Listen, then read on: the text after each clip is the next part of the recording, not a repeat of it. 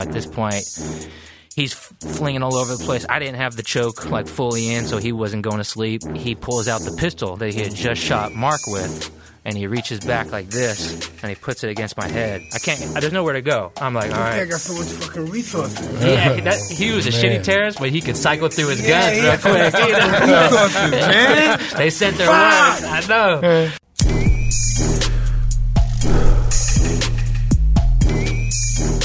Another episode of Hot Boxing. Hell yeah. I'm Mike Tyson. I'm Evan Britton. And today we have a few heroes with us. Yes, we do. That's a great way to introduce these guys, man. No doubt about it, man. Couple of heroes. We've got Spencer Stone, who we'll get into your incredible story in a minute. And we've also got our favorite veteran of all, Carlos McAfee, in the house. Great to have you, man. So, Carlos, tell us, was it chaotic in Vietnam? What was it like there? Was it any kind of control? I look at movies and it was like no, but who was in control? Well, that depended on where you were at any one time and whoever took control. Really? That's what it appears like, seemed like on television. Nobody was in control until somebody stood up and said, this is how it's going to be. The people in Washington thought they were in charge, and then it went down from there until you got down to the guys getting shot at and shooting back, and then those are the ones that the real heroes. They're the ones that did the job. And the circumstances were different for everybody. I mean, you say you got a couple of heroes here. All those people are heroes that faced up to what they had to face. But how did you receive missions? You know, in such a chaotic state like Vietnam, how did you how did you get the missions? Did people send missions to you that we had to take over this bridge, that we had to infiltrate this facility? Yeah, as it structures down, Mike, that's exactly right. I mean, you've got an overall objective for a unit or a large army, for that matter, and something has to be done, and you break it down into pieces, and so it gets down to where you got a lieutenant, a captain, a sergeant, somebody in charge of other people and equipment that got to go kill those people that are trying to kill you. It really gets fundamental. And I hadn't thought about it before, but almost like a boxing match or something, when it gets down into the core. And those are the guys. How do you know where to find the enemy at? They let you know when you get around them because they're starting to try to shoot at you.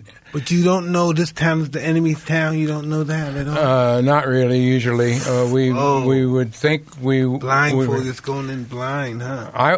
Initially, I was an advisor with the Vietnamese Marines, and so I was advising the Southern Vietnamese against the enemy. And they usually kind of knew where they had to go and what they had to do, and then we were there as advisors to make sure that they had the wherewithal to do the mission, whatever they were trying to do. How do you prepare for that? How do you train to be in the jungle that you're not familiar with, you never had any kind of inclination with? How do you prepare for that? That's an interesting question, Mike. I thought about that a lot because you look back at the recent wars, you prepare. You learn the core traits, you learn your job. And then they just put you with that job into a terrain, into a war, if you will, Korea, Vietnam, the Mideast, where they are. You don't learn that area. You don't have time. You go in with your traits, you get a job, you figure it out, and you go do it. People that have not experienced that would have a lot of trouble understanding it because they talk about all the planning for war and combat. And once you launch and once those shots start firing, you got to throw the plans away because then you're dealing with your gut training. And that's why certain units stand out and other units don't stand out because they didn't get the training and the discipline. True that. Whoa. Well, can I just say I feel like a dickhead? Would you guys introduce yourselves with your ranking? I'm a retired Marine, a retired lieutenant colonel. I was an artilleryman, and I retired a lot of years ago. I retired in 1975. Wow. Not long after Vietnam. Well, I was in Vietnam twice. I was an advisor once, and I was a battalion commander at the end of Vietnam. I had an artillery battalion that I brought out of Da Nang at the end of the war. And are there friends there, men there you never forget? There are a lot of friends that you never forget. Naturally, at my age, not many of them are around anymore. But no, when I was an advisor, the attrition rate was extremely high. Later, the attrition rate when I was there at the end was not so high. It was pretty quiet. Have you ever seen the flamethrowers, those guns, before? Yeah, I have. Happily, I've always been on the right end of them. Yeah, have you saw them used before in combat? Oh, yeah. At that time, we were using them quite a bit. That had to have been such an inhumane weapon. I feel like the Vietnam War was probably the hardest war for any of us to fight. No one. What would your perspective on that be? It's interesting you ask that question because wars are so different. I have a grandnephew that spent 7 or 8 tours in the current wars, and he and I have compared notes, and it was enlightening to both of us when we compared what happened, when and where, how the war was fought from an individual standpoint, not from a big strategic standpoint, but how the individual faced the situation. And as you say, Spencer, the Vietnam was very, very, very difficult. But what the people are facing today and have been facing in the last 20 years in the East are it's totally different and totally different lethality, different weapons. And the Vietnam was different because of the canopy. You really couldn't see in the grass. I mean, you were blind for much of the time. So I did about 4 years and some change in the Air Force. I was a medic, and originally I went in to go do pararescue, but I wasn't able to get into the program. Ended up failing out of another school, and then just being reclassed as a medic, which really just in the end is what I wanted to do anyway. Medical field has always interested me and things like that. So I kind of fell into where I needed to be. I started working in a pediatric clinic at first, so just working with kids and stuff like that. And that was awesome. Loved that. Did that for a few years. And then I got stationed on this little island in the Azores, which is right off, like 700 miles off the coast of Portugal. And I did ambulance services out there. Like that place, man, it was supposed to be a short tour, but it was more of a party on that island because we only had like 500 Air Force guys. It's more of like a gas station, so everyone's pretty healthy. There's not really much going on. And then, pretty much about 3 years into my contract with the Air Force, the terrorist attack happened. And then I essentially became the poster boy for the Air Force for the rest of my career. I traveled all over the place for them, doing speeches, doing really anything they wanted me to do. I went to the White House a few times, so that was a really cool experience. That must have been wow. What about the White House? I know people that have been there before. I never met a president before. Unless from other countries, never met an American president before. It was crazy. I mean, just like everything that me and my friends were experiencing at that time was like, we almost became like so numb to it that like it was like we were living in a dream because it was just like one amazing thing after another. Like the day we met the president, we had our medal ceremony in the Pentagon courtyard, and the entire Pentagon came out, and our families are there. That was the best part about it, is that we got to bring our families along with us. And like I had a moment when we were flying to D.C. that I realized that it was the first time my mom, brother, and sister and I had all even been on an airplane together. And then we're going to the White House, so it's just a crazy, crazy experience. And we go and, I get a Purple Heart, the Airman's Medal from the Secretary of Defense. Ash Carter, my friend Anthony, who's not even in the military, gets a Medal of Valor from the Secretary of Defense. My buddy Alec gets the Soldier's Medal. And then, we go pretty much directly from the Pentagon to the White House, and we're getting ready to go into the Oval Office. And it was just so surreal because I go in President Obama at the time, and he's just looking down at like some briefing or something like that. And I'm the first one to walk in, and he just looks up and he goes, "Hey, Spencer, how you doing, man?" And I was like, oh shit, like I didn't know what to do. Like I'm in my uniform. I don't know if I was supposed to salute you or what, but I just went up and said, "How you doing?" Shook his hand, and we like had a private 15-minute meeting with him in the office, and he was just a super cool guy. I just remember because I was sitting in the vice president's chair and he was to my left, and I'm just like, kind of looking at him talking, and I'm just like, my mind's just blown at that point. I don't even know what to say if he said something to me, really. And I just see that there's like a red button next to him, and I'm just like, what's that fucking red button for, man? That's the button they always talk about. Ready to start a war, baby. The red button. Man. But yeah, it was crazy. Just an amazing experience just to be at the White House. There's so much history there. So I know you've probably done it a million times, but can you take us through the train attack? Definitely, man. Basically, the backstory is, right, I was in the Air Force at the time. And since I before I joined the Air Force, I had never even left California. So I had never done much traveling before. And that was kind of like, my purpose, I guess, of joining. Like, I wanted to go to war, I guess, when I was first joining, but I wanted to travel as well. I needed money for college and things like that. Being so close, like being in Europe, but not really in mainland Europe, I was like, I have to take advantage of being here because I don't know if I'll ever be able to do this again. It's only like a $300 flight to get to mainland, and I had about like 60 days of vacation saved up. So I was like, fuck it, I'm going to go with or without anybody. But then I started calling my friends up. My friend Alec, who was just getting off a deployment with the Army in Afghanistan, so I knew he was going to have some time off, and I wanted to see if he wanted to meet up. Then I hit up my friend Anthony, who was at Sacramento State at the time in his senior year, and I was just like trying to, and we've all collectively known each other since we were 12 years old, so we're just lifelong friends. That's awesome. Yeah, and I'm just telling him, hey, man, I'm going on this Europe trip. You should come with me. And he was like, man, I don't have any money. And I was like, man, just take out a credit card. It's all good, baby. You'll pay that shit back. I was like, let's just go. I love it, dude.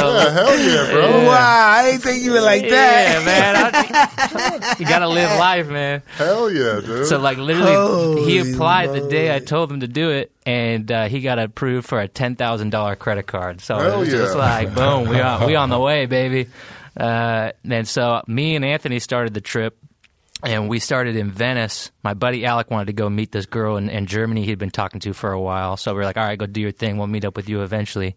So we went to Venice, Rome, Munich, Berlin, and then we all three met in Amsterdam. That's a fun place, too. Man, Amsterdam is tight. You bet. Yeah. You bet. I was in the military at the time, though, too, so it was like, I was just like... Because you're getting drug tested. Yeah, definitely. Oh, man, when you get back from vacation, it's like... Right away? Immediately, they know what's up. And they know How do you clean out? How much time do you have go. to clean out? I mean, you could work it in your favor, but I'm the type of guy, I don't like to take chances like that. Yeah. You know what I'm saying? So... I just figured I'll wait it's sketchy. It's like I gave an oath, and I'm gonna live up to it. So I didn't do anything, but we still had a great time, and we're like 3 days in at this point, and we're like debating whether we should stay or not because our next in Amsterdam because we loved it so much. So much fun. Beautiful weather, beautiful people there. They're all very nice. Absolutely. Yeah, because that's what people think of Amsterdam, right? Legal weed, the red light district, things like that. But when you go to the city, it's a cool city. You could spend some time there. I've heard great things. You guys are... You never been? Sound awesome. Oh, man, you gotta go. Evan. I gotta go. Damn, Evan. You don't want to leave, Evan. Yeah. You're stuck in the fog. I'm not sure you're ready yet, Evan. I go there, I get stuck. Maybe I'll go, I won't come back. I stay longer than I should. I've been still used to stop by and pick up smoke and come back to America. I wind up staying there for a week. I missed my flight and everything. We were close to doing that. We almost missed our train. the train? The train we were supposed to be on. We almost rescheduled ourselves to like leave 2 days later. But me and my friend Anthony had already bought our tickets, and my friend Alec hadn't yet. So we were just like, all right, man, we already have our tickets. Like, let's just keep on schedule and get going. You know, like we don't want to go through all that. And so he bought his ticket. We're leaving. You know, it's August 21st, 2015. It's like just a regular day. You know, we went and got some Burger King, and then we got to the train station. We're waiting to get on, and like initially we had bought like because you know when you travel around Europe through the train system, you can buy like a train package, right? Like where you can go to like 10 different cities for like a lower cost than what you would normally pay, and but we bought like the first class version of it. And so we initially helped like this older couple get into the train, and so that displaced us. The first class was like way on the other side, and depending on what train you were on, the first class could be like really nice, or it could just be like whatever, you know. So we were just like, we saw this area, and we were like, let's just chill here. So we're just hanging out for like 20, 30 minutes. And then the Wi-Fi was bad, so you know I just told my friends, "Hey, I'm going to go check first class, see if they have better Wi-Fi, and I'll see what's up over there, and I'll be back." So I go, I check it out, it's dope. They got better Wi-Fi. I come back, I'm like, "Hey, let's go to first class." We pick our stuff, say goodbye to the people. We sit down, you know. Immediately we get like little sandwich wraps, some French wine. It's super nice. It's like, we're headed to Paris, you know, like this is crazy. And as we went through Brussels, the terrorist came on board. His name was Ayoub El-Kazani. He was like later confirmed ISIS terrorist. And he comes on the train. He's got an AK-47, 300 rounds of ammunition, a 9mm pistol, a box cutter. This is gonna be interesting. Yeah, I got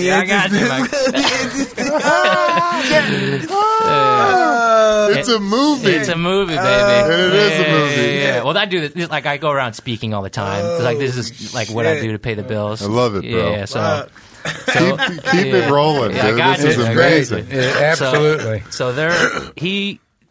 So the way the trains are set up, there's a train car. And then there's a corridor where it's like a bathroom and you can put your luggage and stuff in between each carriage. And so he is in the corridor right outside the door that we're sitting outside of. And he goes into the bathroom. He's watching like extremist videos on his phone. He's watching like beheadings, shootings. Just getting pumped up. Yeah. He's getting ready to do his thing. And so had you seen him get on? I was asleep. When we got up to first class, I had some wine. I was chilling. I put my headphones on. I had like Bose noise canceling headphones. I'm listening to like some R&B, Anthony Hamilton, so I'm just chillaxing. Oh, you laid back, baby. Yeah, man. Heaven. You're in heaven. Yeah, headed to Paris. Let's go. Where the French girls at? So we're going, and I'm asleep. He's in the bathroom getting pumped up. And then there's two guys outside the bathroom waiting to go. One guy is his name is Mark Mugallian, who I credit him with saving my life and really just taking the bullet for me. And then there's another guy who his alias is Damien. He's a French banker. He just doesn't want to be involved because he lives in Paris and things like that. And so they're waiting to go, and the guy's been in there 15, 20 minutes, and they're like, "Hey, what's going on?" I don't know. They're talking to each other. Basically, then the door just suddenly opens, and out comes Ayoub, and he's shirtless. He's got the backpack strapped to the front of him so he can grab all the magazines, and he's got the AK like this. Fuck. And so that guy Damien, the French banker, grabs him by his throat, and just like he doesn't know what to do. It's just like initial reaction, and starts trying to choke him. Crazy. So it becomes like a whole big scuffle in that area, but like no one knows what's going on because it's closed off. Right? It's like a small little space. And Mark, who's a badass, he ripped the AK out of his hands. And he's an American citizen, but he moved to France when he was 18, and he's been living there ever since. Really cool guy. And he rips the AK out of his hands, runs into our car with it, because he's like, all right, I'm just going to get it away from him, create some distance. Then the terrorist, I guess, was able to knock out Damien, the banker. And what I believe happened, because it's the only thing that makes sense to me, is that he pulled the pistol out And then as he pulled the pistol out, he fumbled the magazine out of it. And so he Had only that had one one bullet bullet left. Yeah. And when the magazine's out and you shoot, like, it's correct. not going to stick Yeah. back and let you know it's empty. And so Mark's running. He picks up the pistol. He shoots him through the glass. The bullet goes in his upper left back shoulder, bounces around his rib cage, breaks 2 ribs, collapsed his left lung, and then comes up and out of his neck and severs his carotid artery. So So, do you feel that bullet moving inside of you when it's ricocheting? I talked to Mark, and he said no. Like, he just said it felt like just a big, like, boom hit his back, and he just fell down. Wow. And then he just said he saw the blood going over his eye and everything. He said it was warm, like coming out of his neck and everything. And so he just he crawls underneath a seat, and he said, "Oh, I was just going to play dead." And he just kind of assumed that the terrorist was coming up to, just finish him off, put a bullet in the back of his head. And so that happens. And like I said, I'm still asleep. But there was he doesn't pass out. He's awake the entire time. Oh, wow. I guess he looked at his wife underneath the seat while that was happening too, and was like making eye contact with her. But there was a train employee who saw what was going on, and he took off in the other direction towards the front of the train. So I'm facing the front of the train right now. I'm on the aisle seat, and my buddy is on the single seat across from me. So there's it's just airplane aisle size. He takes off right past me. That commotion wakes me up, and I'm like, why is he running like that? That doesn't seem normal. It's intense. Yeah. And so I take my headphones off. I turn around, and I hear as soon as I take my headphones off, I hear glass breaking, people screaming. I turn around. The first thing I see is the terrorist picking up the AK-47 off the ground and then just loading around into it. It off now? He hadn't yet. That was the thing. So it looked like he either short stroked it or jammed it or was on safety or something like that, and he just hadn't started shooting yet. And I'm just looking. I'm turned around, looking down him at the aisle, and I'm like what's going on? I felt like there was something wrong with his gun. And then my buddy hits me on the shoulder and he says, "Go, Spencer." And I was like, "Oh shit." I gotta go, I'm in the aisle seat. You gotta get up first. And so I just pretty much, I figured, you're going 200 miles an hour on this train. There's nowhere to go. He's got a loaded automatic AK-47.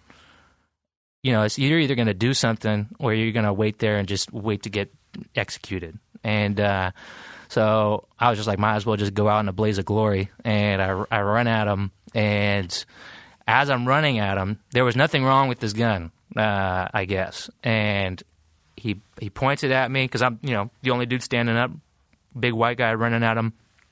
He pulls the trigger, doesn't go off. It was actually a bad primer. And if anyone is listening to the podcast that doesn't know what a primer is, it's what ignites the gunpowder in the bullet casing and actually makes the bullet propel at you and shoot you. So that was a dud. Click, doesn't go off. That gives me enough time to get to him. I tackled him. He hit me in the face with the gun as I tackled him, so I couldn't even see anything out of my left eye. It's all busted up already. And we're kind of on the ground, and I've luckily been practicing jiu-jitsu nice. 1 year prior to that. And so that's immediately what I went to. I was like, if I could just get up in this dude's face, I know I can do something. Because I'm familiar with firearms and things like that. It's like if you're up and close, and if you're right here, there's not much you can do. You can steer the gun away from you if you need to and things like that. So we're on the ground wrestling. I'm trying to grab the gun from him, but I can't see anything. I just got I'm pretty dazed at this point. And I just feel him rip the gun out of my hands, and I was like, "Oh shit!" I was just kind of expecting to get shot in the head or something. And so I stand up really quick, and then luckily I guess he didn't have the gun in his hands. I take his back and I put him in a rear naked choke, and then I flung myself and him against the train in between this table and a few chairs. I smacked my head against the glass, bust the back of my head open, and then. At this point, he's flinging all over the place. I didn't have the choke fully in, so he wasn't going to sleep. And he pulls out the pistol that he had just shot Mark with, and he reaches back like this, and he puts it against my head. And there's chairs tables to the right of me. I can't. There's nowhere to go. I'm like, all This guy right. got so much fucking resources. Yeah, he was a shitty terrorist, but he could cycle through his guns real quick. Resources, man. They sent their words. I know. So he pulls out the pistol, puts it to my head. Click, doesn't go off. I'm like, oh my God. And it's like, how can you explain any of that other than it was God, in my I was opinion? getting ready to say, listen, bro. I was Yeah. just getting ready to say you should just go to God now. Yeah. I was just getting ready to say when you said that. I Man, said, you should just I make go it to a God. point of everything I do. I try and give God the credit because I'm just like, there's no way that I would be here if it wasn't for him. So my buddy simultaneously, pretty much as he pulls the trigger, runs up, grabs the handgun out of his hands, pries it out, and then he starts to hit him in the face with it, just with the end of the pistol. And I'm thinking he doesn't have any more weapons. And I just hear this, I just feel this burn on the back of my neck, and I'm like, ugh. And then I look over at my thumb, and my thumb's hanging like halfway off. Yeah. And I'm confused at this point because I didn't see the knife. And I just go, oh, how did that happen? Like, I literally said in my head, I go, how'd that happen? And then I look over his shoulder, because I'm on his back, and I just see him with this, extended, 6-inch box cutter blade. Right. And he's just going like this. I mean, he's going and cutting up my arm and everything. And I just scream, hey, he's got a knife, get him off me. I push him off me. And at this point, me and my friends are all pretty much surrounding him. But it was the first moment, too, that no one had a weapon in their hands. And so we just all looked at each other for a second. And we were like, oh, shit. Just started punching him, kicking him, do whatever we could. And then he either flung himself into me or he was pushed into me or whatever. And then I pretty much just used his momentum and we threw him over this table. And so now me, my friend Alec, and Anthony are all putting our weight on the back of his neck, holding him down, telling him to stop moving. And he's flinging his arms everywhere. And my buddy Alec grabs the pistol again, cocks it back and tells him, hey, stop resisting, stop moving. He does, he doesn't stop. Boom, pulls the trigger, doesn't go off. Cocks it back again, pulls the trigger. So we tried to shoot him twice with his own handgun, but that's when we learned that it was empty. So we tossed it. And then I pretty much just said, okay, screw it. And then I threw him in another rear naked choke, did the same exact thing, slammed myself against the train again, and then just was finally able to choke him unconscious. But, and then once he's on, I was going to kill this guy. I was seeing red, and I would have felt no remorse about it. Yeah. And because he had, honestly, he was I was just thinking unconscious. this guy should die. I'm the one to think that who might have said that. Well, That's just the I have those. fuck. I have those thoughts too, for sure. I mean, At you that should have seen me point, in the man. moment. I was just not. You wouldn't recognize me. I feel like I'm a pretty nice guy, but I wanted to kill him for sure. That would be the only thing you could think of how to shut him down. Where Yeah. the fuck this guy come from? He's actually from Morocco. Yeah. Northern Africa, and he immigrated into Spain, and then became involved with extremism and things like that. But so at this point, right, he's unconscious, and I'm gonna kill him, and because I had been choking him at least for a full minute after I felt his body go limp. I got to a point where I had to stop and rest, and then reapply the choke again. But then my friends yell out, "Hey, this guy's been hit!" And I look over the train seats, and I see Mark stand up, who had been bleeding out this entire time. And like I said, I was a medic in the Air Force. And so I said, oh, okay, hold this guy down. I'm a medic. Make sure he doesn't wake up, tie him up, do what you got to do. My friends and everyone and a guy from the UK ended up hog tying him with some employees' ties and things. And I crawled over to Mark and I took my shirt off because I was going to use it as a bandage to hold pressure with. But once I realized that it was pressure behind his wound, I was like, oh, that's his artery. I have to grab the artery pretty much. And so with the same hand where my thumb is hanging off, I stuck my hand in his neck because he had a pretty good sized hole, and I could feel the artery kind of pulsating, wiggling around, and I just put pressure on it, and then the blood flow just completely stopped. Did he live? He did. Fuck. And he played himself in the movie too. Good. Yeah. Fuck. I didn't think he was going to live, though, because Too much blood, huh? too much blood. I mean, he had been bleeding out the entire time we were fighting, Jesus. from a major artery. When I came up to him, he was in a pool of his own blood. And so even though I stopped the bleeding, I was like, we are nowhere near an ambulance or a hospital. Like, we still have some ways to go. We're in the Train's middle of still the countryside. Well, the train actually stopped. Someone hit the emergency, wow. so we had to get the train going again, too, because it's kind of, I like to rag on the employees a little bit. The employees that took off ended up locking themselves in a safe room. When the train stopped, they jumped off the train, ran across a field, hopped a fence, and caught a cab and left. What the fuck, guys? Yeah. So they got some shit for that. But So then you had to drive the train, too. well, we just told the conductor. Luckily, the conductor stayed, like the guy driving the train, and he got the train going again. And we held that position for 30 minutes with my hand in his neck. And he ended up surviving. And I even at one point asked him if he wanted to say a prayer, because I was like, dude, I don't think you're going to make it. And he was like, I was like, hey, man, you want to say a prayer real quick? And he was like, nah, I think I'm good. What a badass. Yeah, Mark is a G. I love What Mark. a badass. Yeah. Holy shit. Get your hand out of my throat. I'm good. Exactly. He's like, I can hold that. I'm Don't good. worry. But but it's just like you said. When you get that training, it does kick in because like I said, I've been working in a pediatric clinic, and maybe I worked in an ambulance, but I didn't really have to do anything serious. And I'd never seen a trauma like that before, and it was weird that when I walked up to him, I was so calm for some reason, and I was like, I knew exactly what to do. So like that's what when I talk to military and things like that. A lot of times the training is so repetitive in the military, it becomes very redundant. And you really have to take it serious because when something does happen, and it's going to happen when you least expect it, your training is what you're going to rely on, and it kicks in for sure. So. That goes back to what Mike said earlier. How do you plan to do this? And back to just what you said, the core training.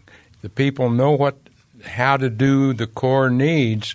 Whatever situation comes up, your body takes care of it. You automatically react. Yeah, it's kind of like an autopilot, I feel like. What a story. Thanks, man. Well, you got a great story, too. I'm honored to sit next to you. Fucking believable. Incredible. Well, that's just the first part of the story, so Yeah. I got you on a second one.